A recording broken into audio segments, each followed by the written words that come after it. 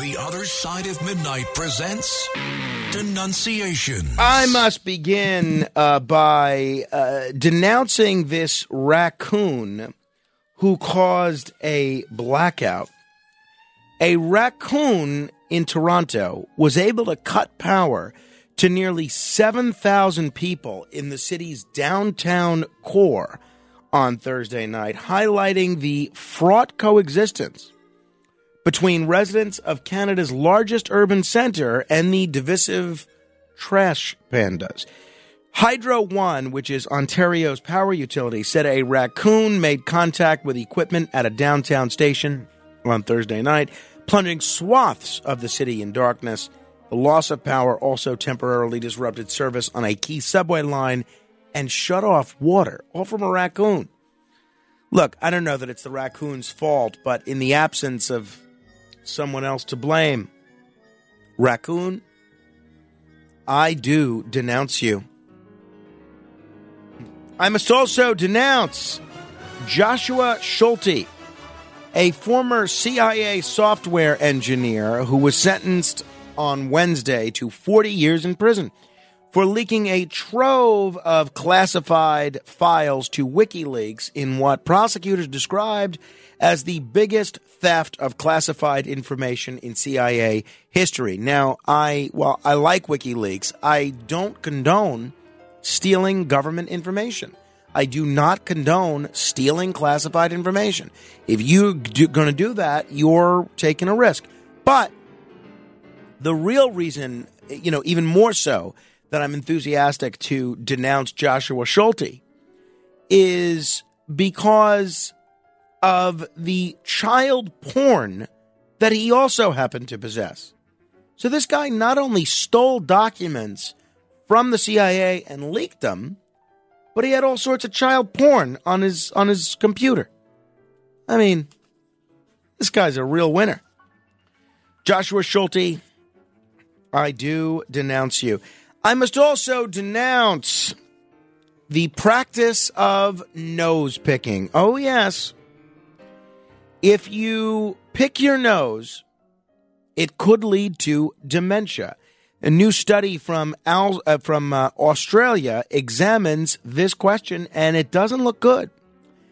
The theory that Australian researchers are suggesting in this new paper published in Biomolecules, they looked at the potential correlation between the habit and neuroinflammation, or the swelling of nervous tissue, including brain tissue. A dirty finger is certainly one way that pathogens can get into the body and potentially the brain.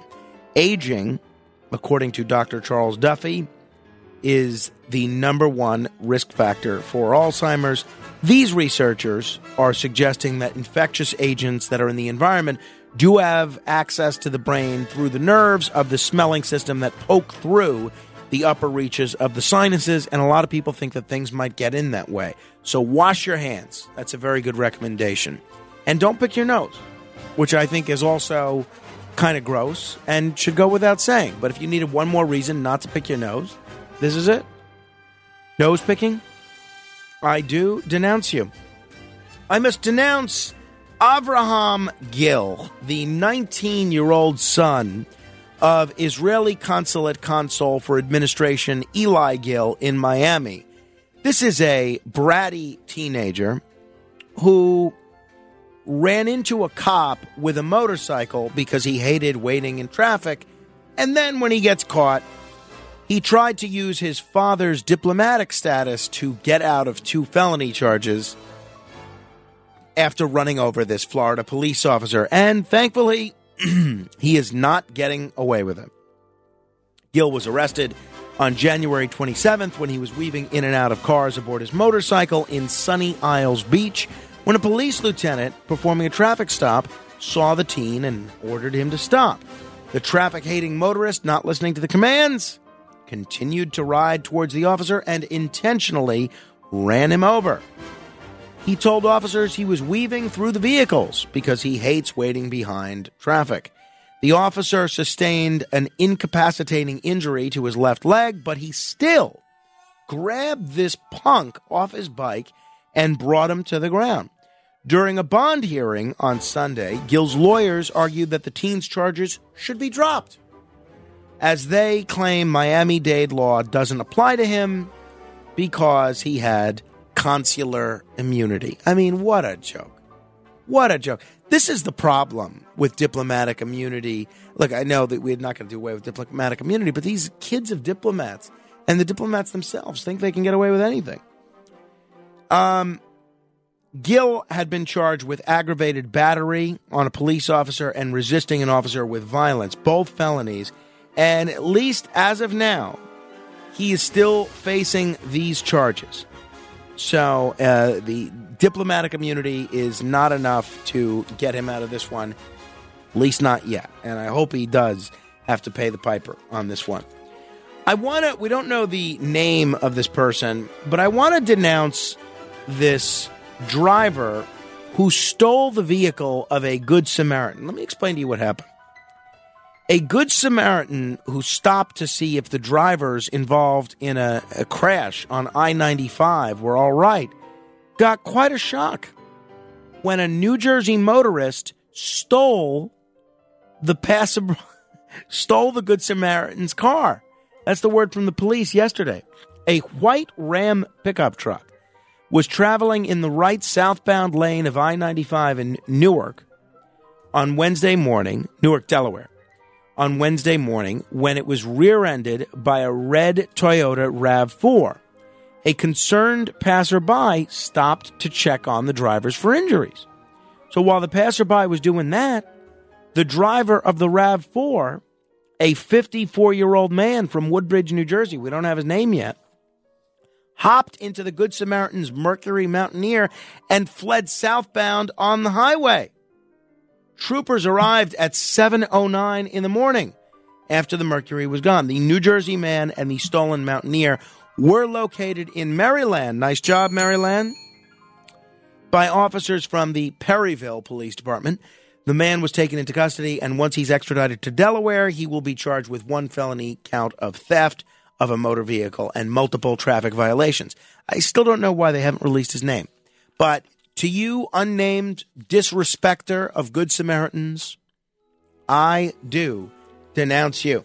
I must also denounce this person who is similarly unnamed, who stole and who looted from an NYPD car on February 1st. Police are looking for this man who looted equipment from an NYPD cruiser in the Bronx on February 1st.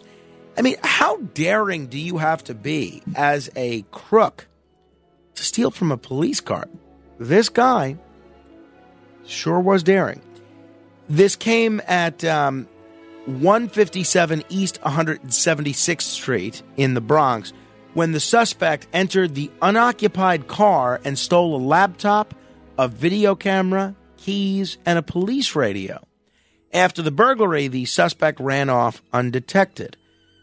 Now, am I the only one asking the question, why is a police vehicle that has all of this stuff in it, including the keys, unlocked? I am not a big guy for locking doors. It drives my wife crazy. It's one of the main things that we fight about. But if I have a bag in a car, even if I'm running into a store for a minute, I take my keys with me and I lock the car.